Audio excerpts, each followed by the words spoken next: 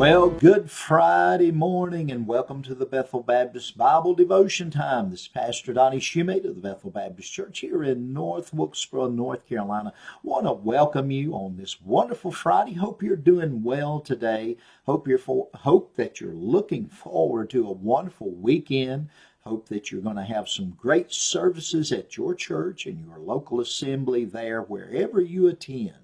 Let's look together this morning, John chapter 3, verse 14. And we're going to continue our study as we see the conversation that Jesus had with Nicodemus. Jesus told Nicodemus that you must be born again. Jesus told Nicodemus, and he taught him, and he's teaching us as well, that it is imperative for a person to be born again in order for them to go to heaven. Now, you can be religious and be lost. You can be baptized and not be born again.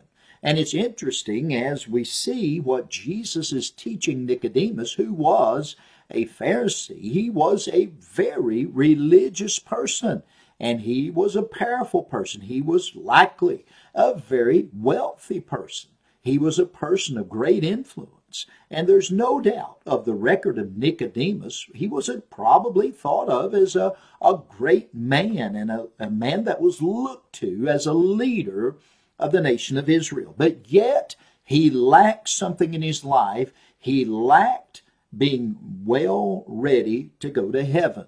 And in other words, there is only one way to heaven, and that is to be born again. That is to put your faith and your trust in the Lord Jesus Christ. And I hope and pray that you know that you have been born again. In verse number 14, John chapter 3, and verse number 14 and 15 actually go together, because at the end of verse number 14, Jesus has not completed his sentence, but he puts a colon there, and he also that means it's emphasizing the next few words, and we know that verse 15 is connected with verse 14. But we'll look at both of these together on Monday. But today, let's consider just verse 14 alone. And if you would, let's read together what the Bible says. In verse number 14, Jesus said these words, "And as Moses lifted up the serpent in the wilderness, even so must the Son of Man be lifted up." And as we look at this morning, here it is that Jesus is revealing to Nicodemus the importance of the mission of Christ. You see, God sending his Son to the world certainly was a testimony of a perfect life. But Jesus came with a mission, and that mission was to be our propitiation upon the cross of Calvary. He came to die for our sins, to shed his blood, to give his life a ransom, to take our sins upon him. And on that cross, Christ died for the sins of the entirety of the world. Jesus is taking Nicodemus to school. Nicodemus was a man who knew the Old Testament scriptures. He was well versed in the scripture, the Old Testament. And so Nicodemus knew exactly what Jesus was speaking of when he spoke of Moses and the serpent in the wilderness that was lifted up. And that is a reference to Numbers chapter number 21 and that first few verses in the first part of that chapter. If I could turn back there for just a moment, and I want to read just a couple of verses as we look here in Numbers 21 to see exactly what it is that Jesus is speaking about. And as I think about this, we know by reading the first part of Numbers 21, we realize the children of Israel had sinned against God. And God sent a penalty for that sin. The fiery serpents were loosed upon the children of Israel. And the Bible says that any man, when he was bitten by the serpent, died.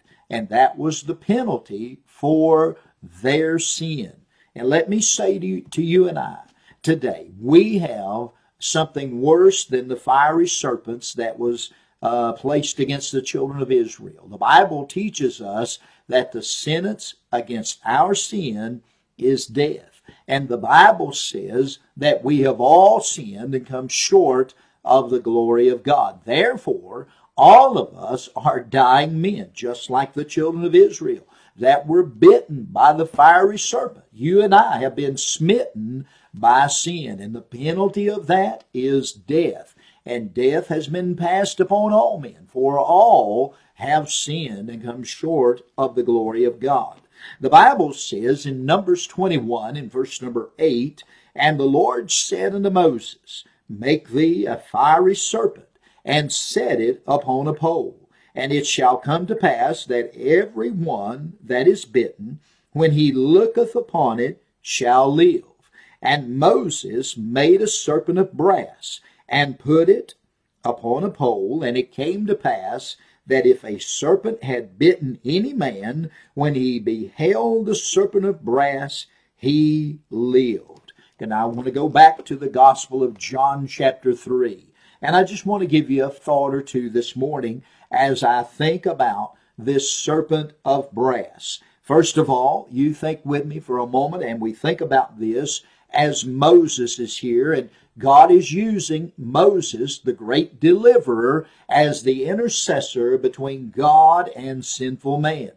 Just as Jesus, the Son of God, the sinless, perfect Lamb of God, and Moses was just a man, but Jesus is the Son of God. Moses is a type.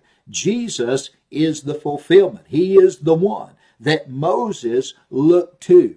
Jesus is the deliverer, amen. He is the Son of God, the sinless one who came to take the sins of the world upon himself.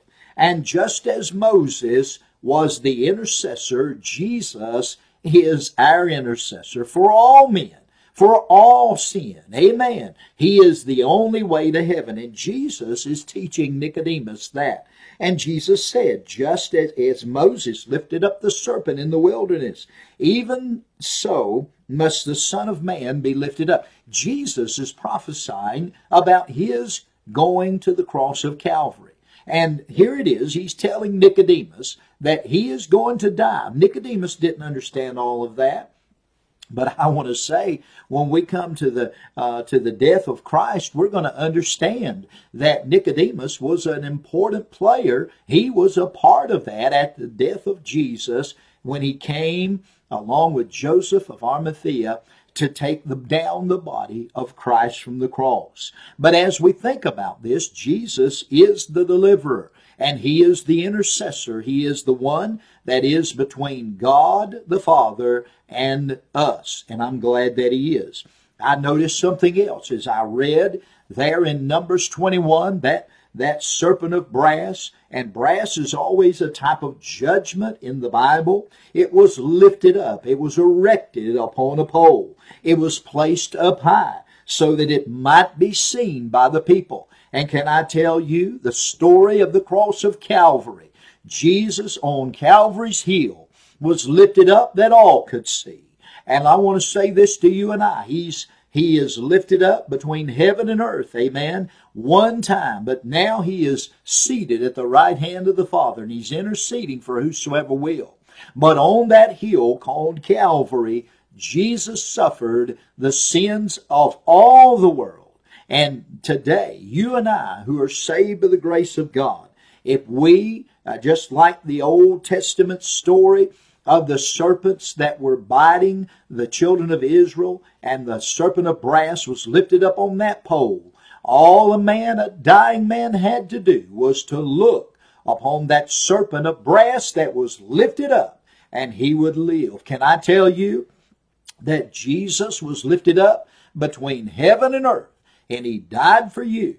And if you'll look to him, and you'll trust him, and you'll put your faith in him, and believe upon the Lord Jesus, believe that he died for you, believe that he rose from the grave for you, then you too can repent of your sins and tell God you're sorry, and believe and receive by faith the greatest gift called being born again, That is eternal salvation. That is through Jesus Christ. And when you are born again, you can rest assured your sins are forgiven and you'll be gaining access to heaven when you leave this walk of life. Isn't it wonderful to be saved this morning by the grace of God?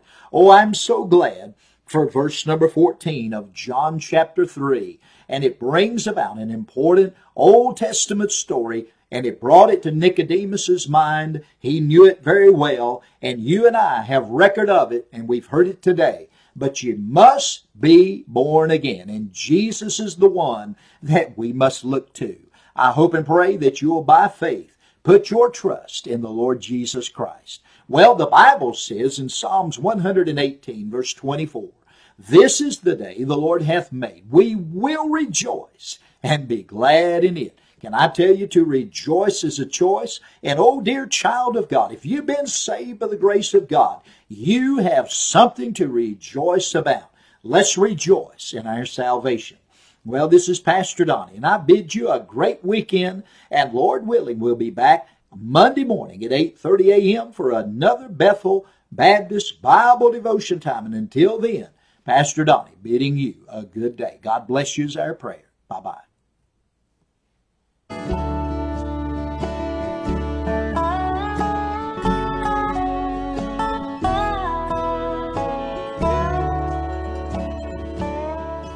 I was lost in darkness when I began to pray. Then Jesus came to me on that faithful day. He said, "Child, I know you're sorry for all that you have done. Just reach to me, for I am the one. I am the one who died on the tree. I am the one who will set you free."